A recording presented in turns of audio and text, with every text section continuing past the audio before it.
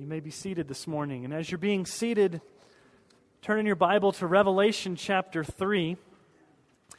As we continue on this journey of looking at the 7 churches in the book of Revelation. And as we kind of gear up for this new year, 2007, and we've been on this journey of Revelation for a few months, sometimes we can lose sight of why we're actually studying the book of Revelation. Why did we even go down this path in the first place? Well, the whole point was seeking God's face, seeking God's will in the area of going deeper with Christ. The issue of revival. The issue of praying that God would blow His Spirit through our midst this morning and on every Sunday that we meet, and that God's power would reign in our church. And I said on that very first Sunday when we looked at Revelation and we looked at the 7 churches, there's 4 main attacks that come upon God's church. And we've seen these attacks in various forms and in various fashions when we've looked at the churches up to this point. The first attack is through persecution. Whether it be by hostile Jews, whether it be by the Roman government, there's persecution that came against these churches, and persecution comes against churches today. Secondly, it was through false doctrine, false belief systems. We saw the prophetess Jezebel in the church in Thyatira. We saw the Nicolaitans and those that taught to the teachings of Balaam, false teachers rising and captivating the church. We've also seen, thirdly, sexual immorality is what the church has been seduced to embrace immorality, to go down a path of compromise. But this morning, when we get to the church in Sardis, we get to the 4th attack, which is more subtle, a little bit discreet, not as overt, and the attack is complacency, apathy. I want to paint a picture for you this morning of things that happen across the landscape in America every week. This is a made-up story. Picture in your sanctified imagination this morning, any town, USA. Doesn't matter where. First Church, USA. It doesn't matter the denomination. It doesn't matter the label. Anywhere in the United States, any church. 30 or 40 years ago, this church was a small band of struggling believers. And they banded together to stand up for God's truth. And they held fast to the gospel of Christ, and they held on to the authority of God's word. And they weren't mesmerized by all the latest and greatest trends that came through the 80s and 90s with the church growth movement. They didn't care about all these fads. They were just wanting to be salt and light in their community. But about 10 or 12 years ago, a new pastor is called to their church. He's a young, mesmerizing, dynamic personality of a pastor. He tends to be more of a motivational speaker than he is of a pastor. He's got great charisma. And he begins preaching messages, and he doesn't stop preaching from the Bible, but he begins preaching messages about self-esteem, about me and my felt needs. He starts preaching messages that are more watered down, that try to get people to come to the church. Messages about me. And some of the senior adults are a little concerned, but they want the young pastor to spread his wings, and so they allow him to preach these messages. Prayer used to be a dynamic part of the church. Prayer meetings on Wednesday nights was the lifeblood of this church, but prayer is not talked about now. And what happens over time is this church emerges into a megachurch.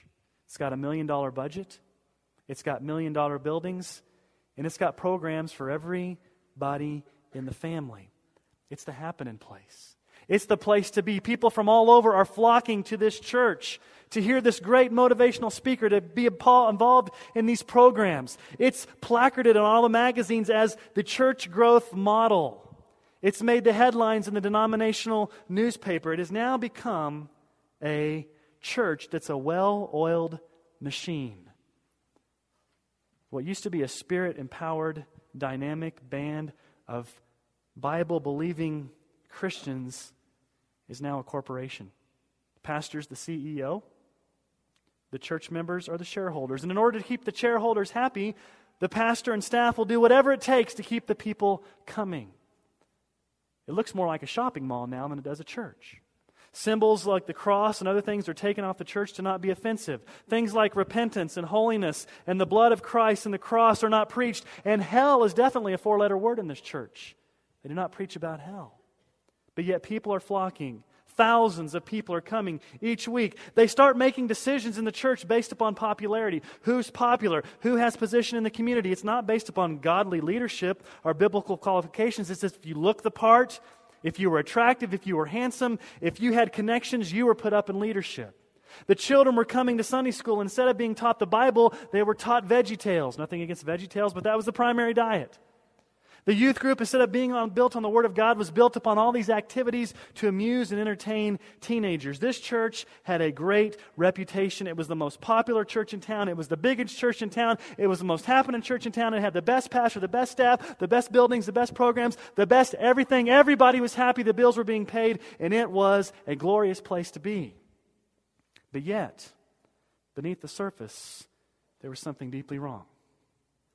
This church had been lulled into a complacent mindset to get away from its roots of the gospel, to get away from its roots of the authority of Scripture, to get away from its roots that Jesus Christ is the only way.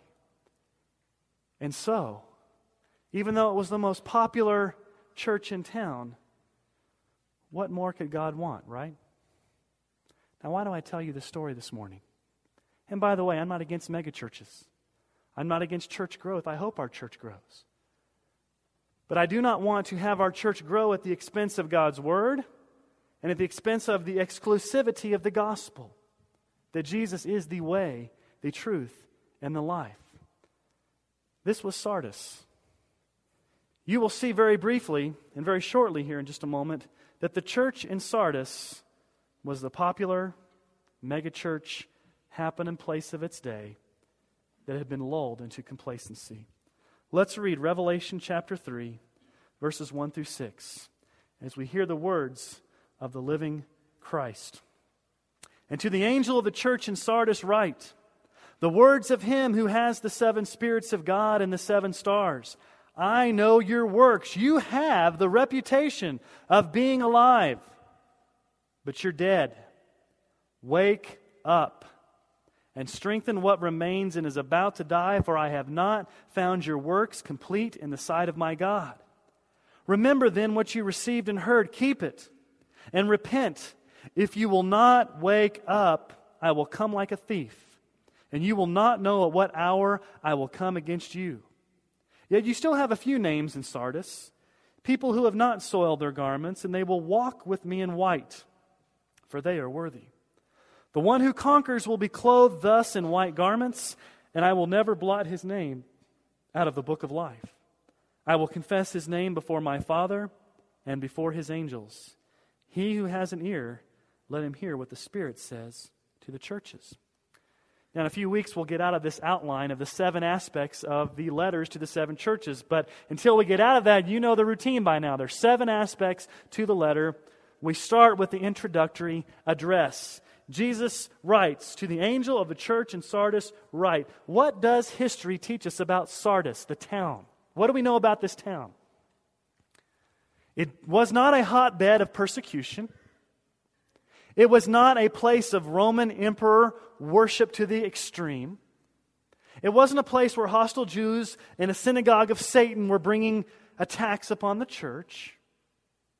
As a matter of fact, the evidence shows that the church had made friends with the culture. What was happening was the church was becoming a model of dead, inoffensive Christianity. Sardis was the oldest town in Asia Minor. For 500 years before Christ, it was the most important city in Asia Minor. For 500 years. But in AD 17, an earthquake hit Sardis and destroyed the city. And it was rebuilt.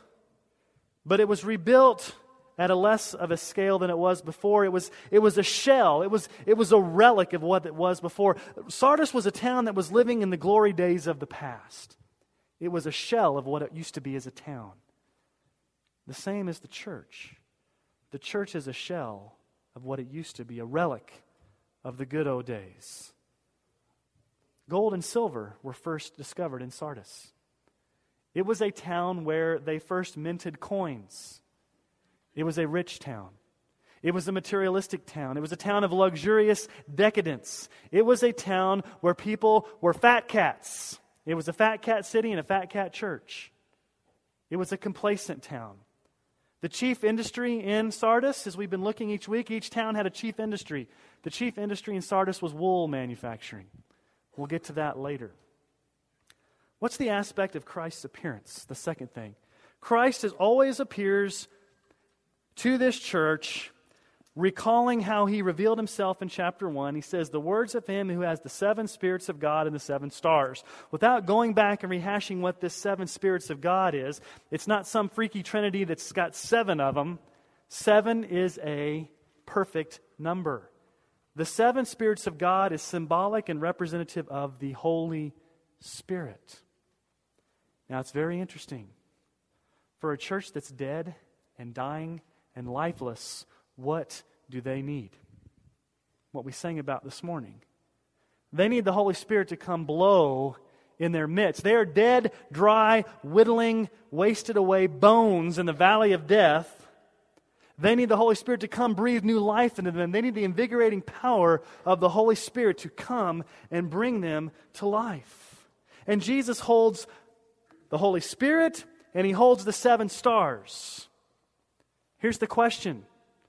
Holy Spirit in one hand, 7 stars in the other hand. What do the 7 stars represent? The church. Here's the question in Sardis. Will Jesus bring His hands together? Will the Holy Spirit empower the church? Will the church allow the Holy Spirit to empower it? And will the church be what God has called it to be? Remember what Paul prayed in Ephesians chapter 3, verses 20 through 21? He said, God is able to do far more than we can ask or imagine according to His power that is at work within us.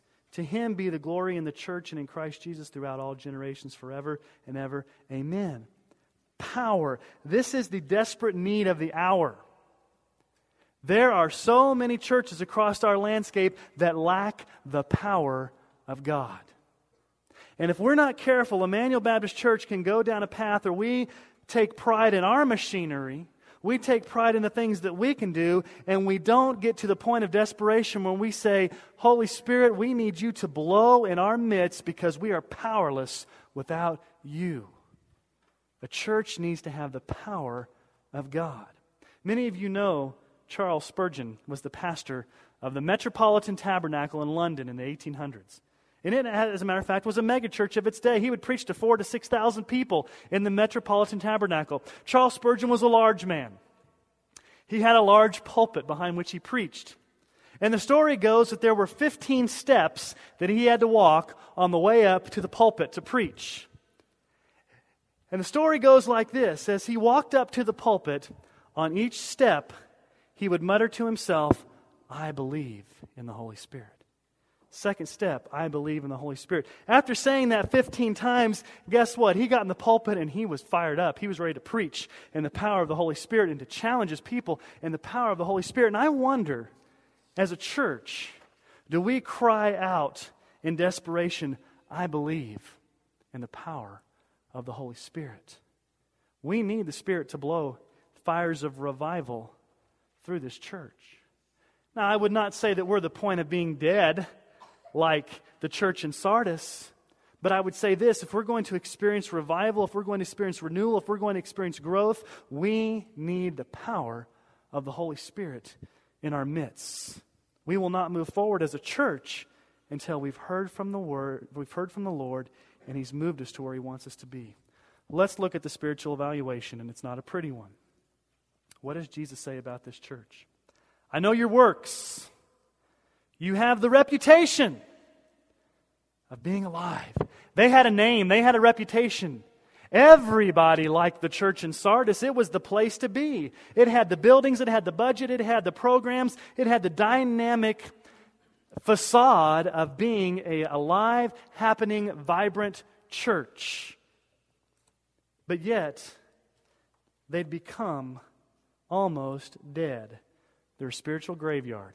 Jesus, with His penetrating eyes like fire, pierces through the facade and sees the church for what it truly is. They're not being a lampstand.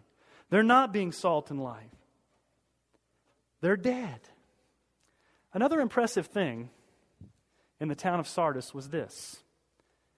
If you looked out at the hillside of Sardis, 7 miles outside the city, you would see what's called the necropolis. It's basically a fancy name for a graveyard. And it was nicknamed the necropolis of 1,000 hills, because upon this graveyard, you could see literally thousands of graves. It's a huge cemetery. And so for the Sardin Christians, they knew that part of the landscape of their town was to look out and see a reminder of how many people had died on the side of the hill. And Jesus makes the connection and says, just like your town is famous for the hill of 1,000 deaths, you are a spiritual graveyard, Sardis. You're about to die. What does Jesus say in Matthew 23:27? Woe to you, scribes and Pharisees, hypocrites! For you're like whitewashed tombs, which outwardly appear beautiful, but within are full of dead people's bones and all uncleanness. This was Sardis. Image is everything. On the outside, they looked like they were the place to be.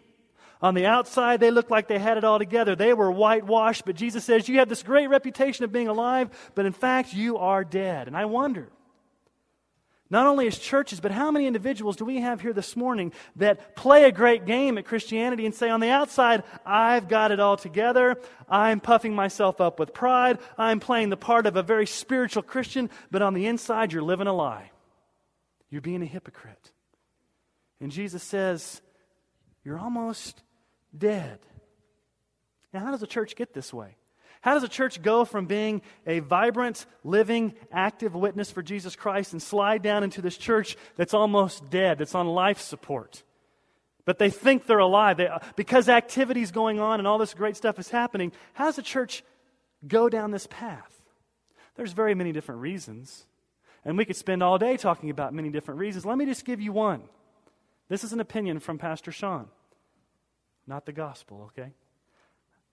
Pragmatism. What is pragmatism? We get the word pragmatic from it. Pragmatism says this: if it works, it's got to be good. As long as it works, as long as it draws a crowd, as long as it keeps people coming, we don't care what happens as long as the people are coming in. It doesn't ask the question, does this glorify God? Is this on God's agenda? Is this part of God's radar screen? It asks the question, whatever it takes to get the people to come in, we will do it because it matters if it works. Now, I'm not going to pick on churches this morning and list names, but there's a church, it's one of the largest Southern Baptist churches in America. It's in Texas. This very morning, they're starting a new sermon series called Larger Than Life. To introduce their sermon series at this megachurch, they're bringing in a guest speaker to come and motivate the congregation. Anybody want to take a guess on who they're bringing in? Just guess. Come on. Humor me. Charles Stanley? No, not Charles Stanley. Not Rick Warren. Not Joel Osteen. Come on now, you guys know that. Okay. No, the Hulkster. Hulk Hogan. I'm serious. Hulk Hogan is coming into this church to give them a message on living a large life. And they've had commercials on their website about how to, the Hulkster's doing his Hulkster thing and he's calling the pastor maniac and all this kind of stuff. Next week, we're going to have, I don't even know who the wrestlers are. Somebody give me a wrestling name. The first service I should have gotten one. We're going to have a wrestler next week, right? Whatever works. Now, I'm not against Hulk Hogan, but my goodness. Another church in Texas, which will remain nameless, had a campaign October 31st to December 31st. Whoever brought the most guests to church would win $2,000 towards debt reduction. Also, whoever brought the most guests was put into a drawing for a brand new 2007 Toyota Corolla. So, you guys just bring your friends and we'll give away a free car, right? Doesn't matter if we care about the gospel, it's a matter of getting people in. Now, I'm not opposed to growth. I'm not opposed to megachurches. But pragmatism, whatever works, if it compromises the gospel, if it's glorifying to God, it doesn't matter. It's whatever works. And I believe the church in Sardis was falling prey to this. Listen to the words of rebuke that Jesus gives them. Jesus gives them 5 sharp, quick, abrupt commands to be obeyed quickly. Most of these are in the aorist imperative, which I'm not going to bore you with Greek, but means you need to do it now, and you need to do it fast and with urgency. Some of them are in the present tense, which means you need to continually do these things. I'll explain to you which ones are in present tense and which ones are in aorist tense because it makes a difference. The first one he says is be alert. Your translation might say wake up. In the original language it says be watchful, be alert, be vigilant. It's in the present tense. Continually be on watch, be on your guard, be looking out for false teachers, be looking out for being lulled into this. Be alert, be watchful. Secondly, strengthen. This is in the aorist imperative. Do it quickly. Strengthen what remains. Notice Jesus says there's something that remains. There's a remnant. There's some small vestige of life. There's some people that are passionate. Strengthen that. Strengthen what remains and is about to die. About to die. But notice what Jesus says. This is a scary verse. I have not found your works complete in the sight of my God. They were not mature. They were not complete. Doesn't mean we have to be perfect. Doesn't mean we have to have all our ducks in a row. Doesn't mean we've arrived. But Jesus says, your works are not complete in the sight of my God. What works is Jesus talking about? We know in the context of Revelation that each church, Jesus tells them what He's looking for. Love. Love for the gospel, love for each other, faithfulness to the gospel, perseverance, not denying His name, holding fast to the gospel, faithfulness. They're not demonstrating these things. And it's so interesting, it's so ironic. What was the church in Sardis concerned with? Approval in the sight of men. They had the reputation of being the live church. But God says, in my sight, you've come up lacking. You've come up incomplete. And that word, Jesus says, I found your works incomplete. That means that Jesus took a penetrating, investigative, scrutinizing look at the church and said, you've come up short. Now, here's where the rubber meets the road. Christ has eyes like fire. He looks at each of our lives. He looks at the church. I wonder what Christ's evaluation would be upon the works. I'm not talking about our salvation here. We're saved, we're secure. I'm talking about the evidence, the fruit of what Emmanuel Baptist Church is about when Christ makes His evaluation. Are we concerned with promoting our own agenda? Or are we concerned with what God says? And then He says, remember. Remember what you've received and what you've heard. Keep on remembering what you've received. Remember the gospel. Remember when the church was planted. Remember the message. Remember the truth. Remember what we've taught you. Don't forget it. How easy it is to forget the gospel and be lulled into all these different things that somehow are going to become replacements or substitutes for the truth. And then he says, keep it. Not only remember it, but keep it. Guard it. Hold fast to it. Don't let it out of your sight. Don't flirt with nominalism. Don't be a church in name only. And then he says, repent. There's always the call for repentance in the book of Revelation, which gives us hope. Christ very rarely comes with immediate swift judgment upon a church. He says, repent. He gives them time to repent. And that's in the aorist imperative too, which means do it now. Do it now. Repent of allowing the culture around you to squeeze you into its mold. Now, twice Jesus says, wake up, or be watchful. If you will not wake up, I will come like a thief, and you will not know at what hour I will come against you. Jesus will come like a thief. Now, some interpreters think about this as the second coming. I don't see this as the second coming. Other places in the Scripture, Jesus talks about coming like a thief in the night, but this is very specific to the church in Sardis. He's going to come to them like a thief, and if they don't repent, He's going to come to them. The second coming is not based upon any conditions. The second coming is a fixed event. Christ will come back when God has appointed that. So I believe this is Jesus coming in impending judgment upon this church if they don't repent. Why would the imagery of a thief be important to the Sardan Christians? One bit of information I withheld from you about the church in Sardis, about the city of Sardis, the most important thing about the city of Sardis was this: the Acropolis. It was the most prominent thing in the city. It was at the base of a river where there was a moat. On 3 sides of the Acropolis, there were 1,500-foot perpendicular not concrete back then, solid rock walls. And on the 4th side, they had to keep guards on watch to be on the lookout for invading armies. But the Sardans thought they were invincible. They're impenetrable.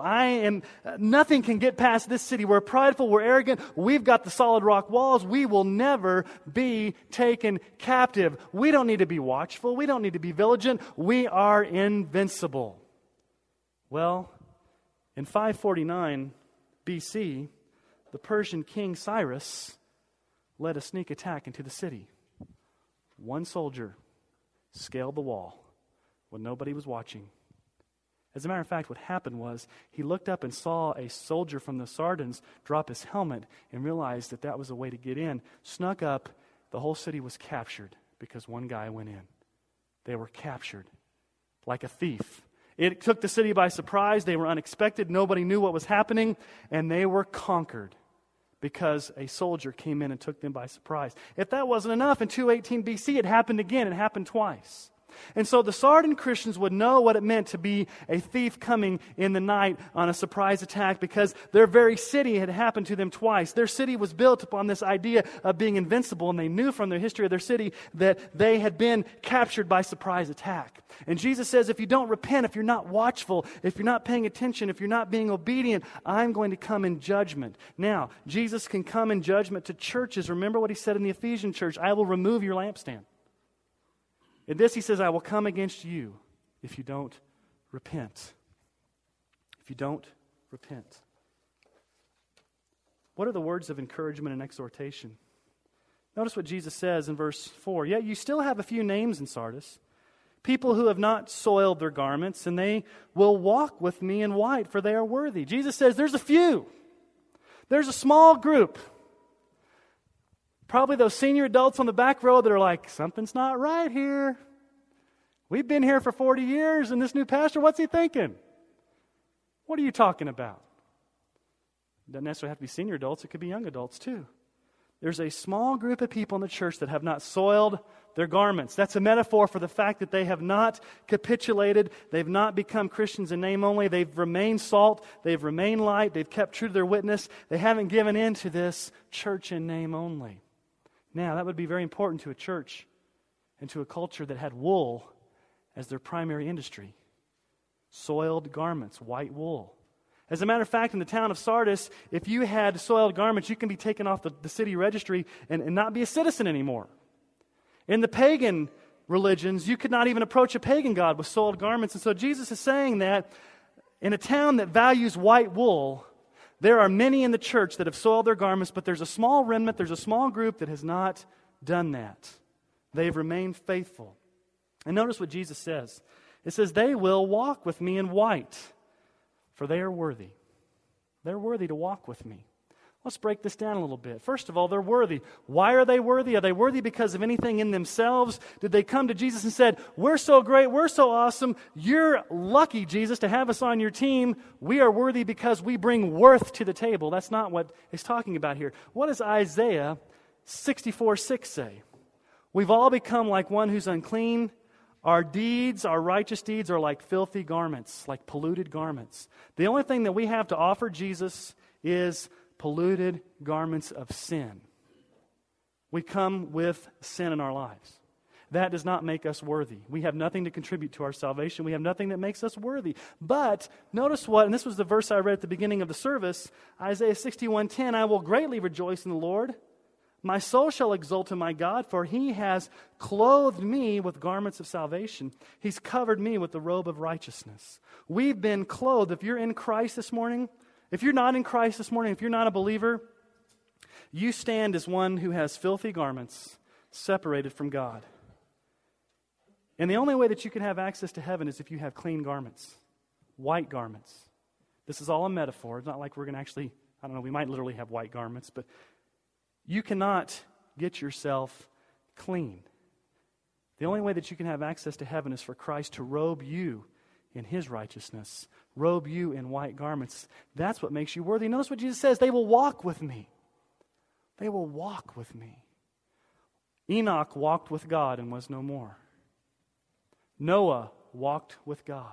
Abraham walked with God. Moses walked with God. To walk with Jesus means intimate, personal discipleship of following Jesus and being where Jesus is. Of having that intimate, personal relationship of doing life with Jesus.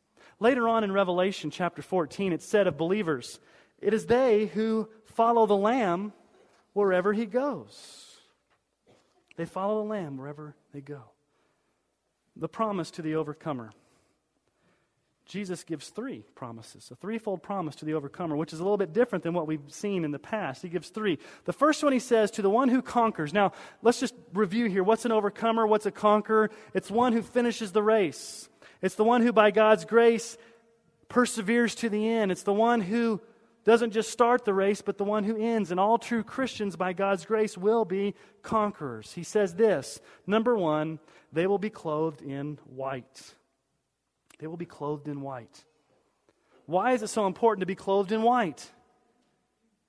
We are clothed, as Revelation 7:13 and 14 says, we've been clothed in white. We've washed our robes in the blood of the Lamb. That doesn't make any sense to me. Why would you wash white clothes in red blood and it would be spotless white? It doesn't make sense. The only way that we can have access into heaven is through the blood of Jesus Christ.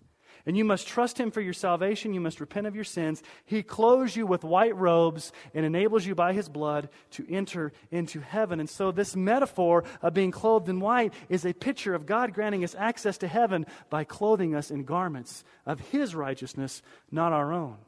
But the second thing that Jesus says here is, I will never blot His name out of the book of life. I will never blot His name. That never is in an emphatic tense in the Greek, which means I will never ever blot His name out of the book of life. What do we know the book of life is? The book of life is the registry of who are believers and who are not. Isaiah 49:16, God the Father says this, behold, I have engraved you in the palm of my hands. Our names, if we're believers, were written in the Lamb's book of life before the foundations of the world by the Lamb that was slain. Revelation 13:8. Now, this is an emphatic way of Jesus basically saying, you are secure in your salvation. I will never blot you out.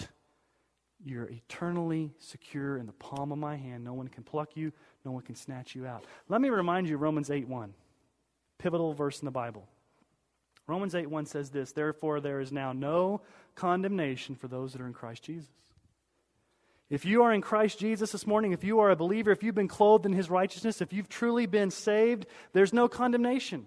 You cannot be punished. You cannot go to hell. You cannot suffer eternally. You have been declared not guilty by God forever and ever.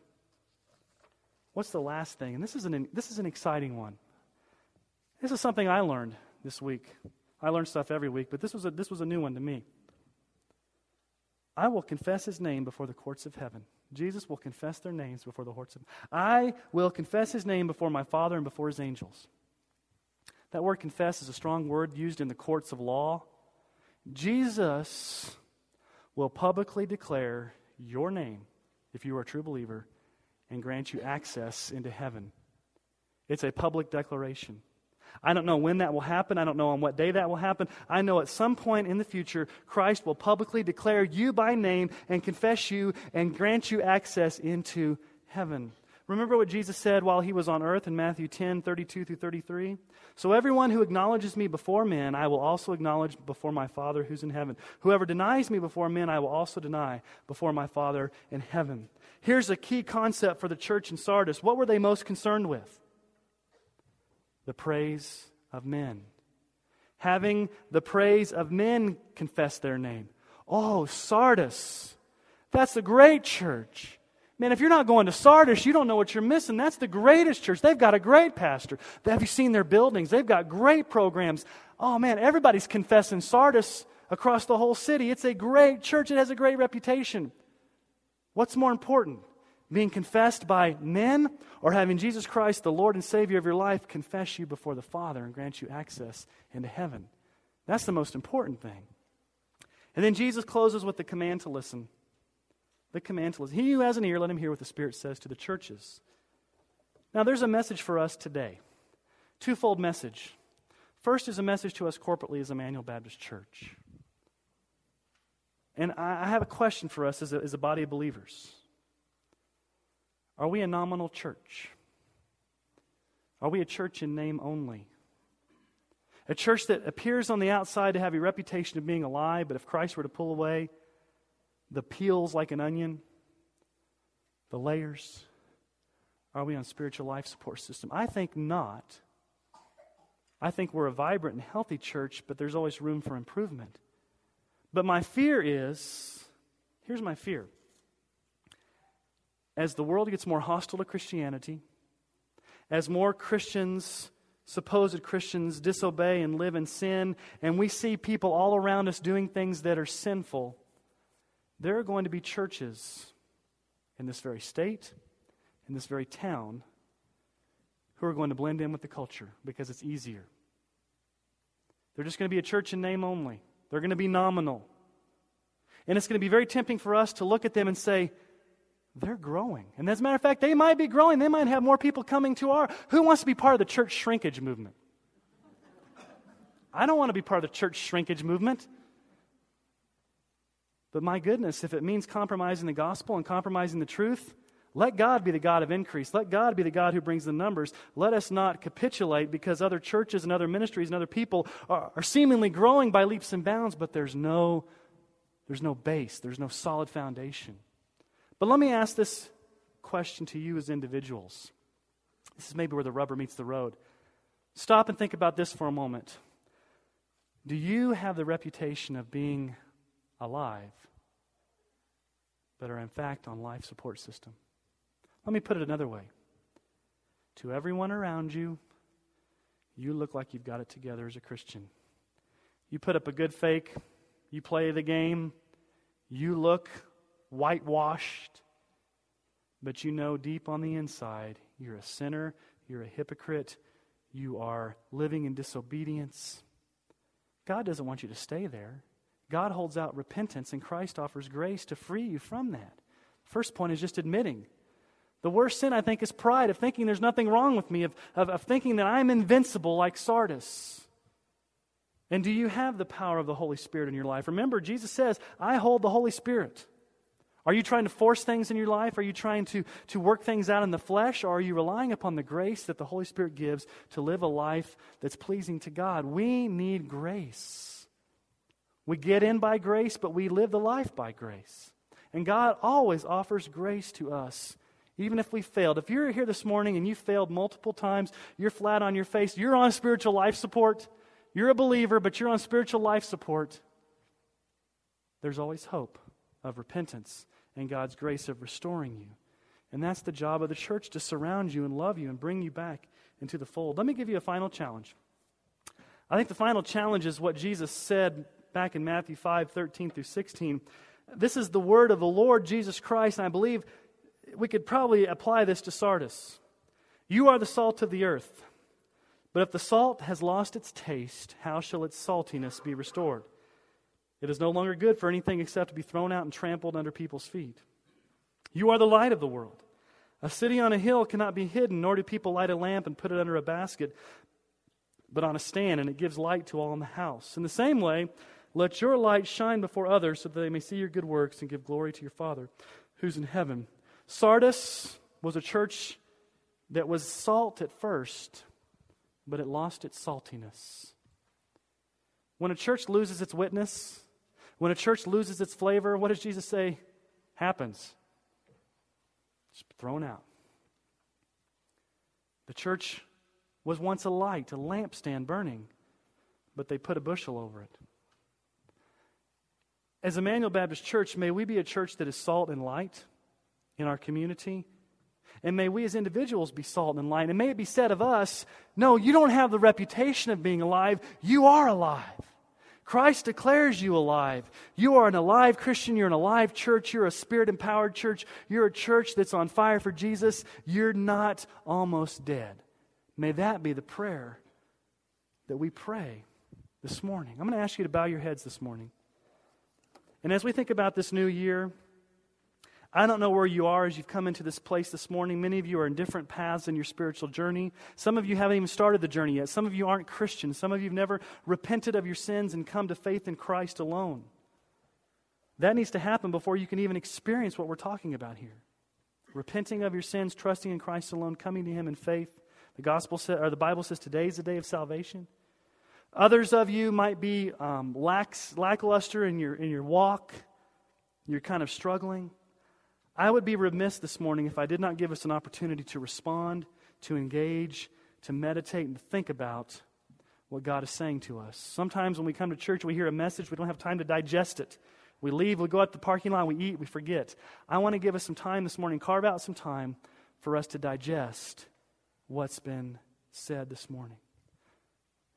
As you're praying, I'm going to be playing a song over the speakers. And the words go like this: let me be open, let me be humble, let me find the joy of my salvation in your cross. Let me be broken whenever I stumble.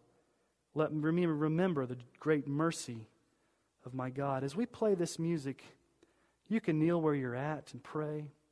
If you want to come to the altar and pray and kneel this morning, if you want to come take my hand and say, Pastor Sean, I don't understand what you're talking about, but I want to know what it means to be a Christian, we want to give you opportunity to respond this morning in whatever way God has called you to do that. So as we start the music and we pray and we listen and we meditate and we reflect, let this song be the prayer of our church and the prayer of our lives. Well, Father, we just come before you this morning, and that's our prayer, that we would be open, that we would be humble, and that we would be broken before you. Lord Jesus, we need your grace. The Bible says when we are weak, then you're strong, your grace is sufficient. And Lord, I just feel led right now that there's probably some people in this room that are struggling with sins that they feel overwhelmed by. Things that they seem are insurmountable. May you grant grace to individuals this morning that need the hand of God in their lives. Lord, let us leave ministered to by your Holy Spirit, that we would know that you are a God of love, a God of grace, a God of mercy, and that you forgive. And there's great power in forgiveness. There's great power in brokenness. When we do stumble, help us to be quick to repent. Jesus, we love you and we thank you that you're a God who never leaves or forsakes us. Lord, we just love you and we praise you, and words can't express who you are to us. May it be said of us that we are a church that's alive. That we're people that are alive. Not because of anything good in ourselves, but simply because your power is at work within us. And your grace is powerful. Thank you, Jesus, for your cross. Thank you for your resurrection. Thank you for your love. You are an amazing God. And we ask this in Jesus' name. Amen.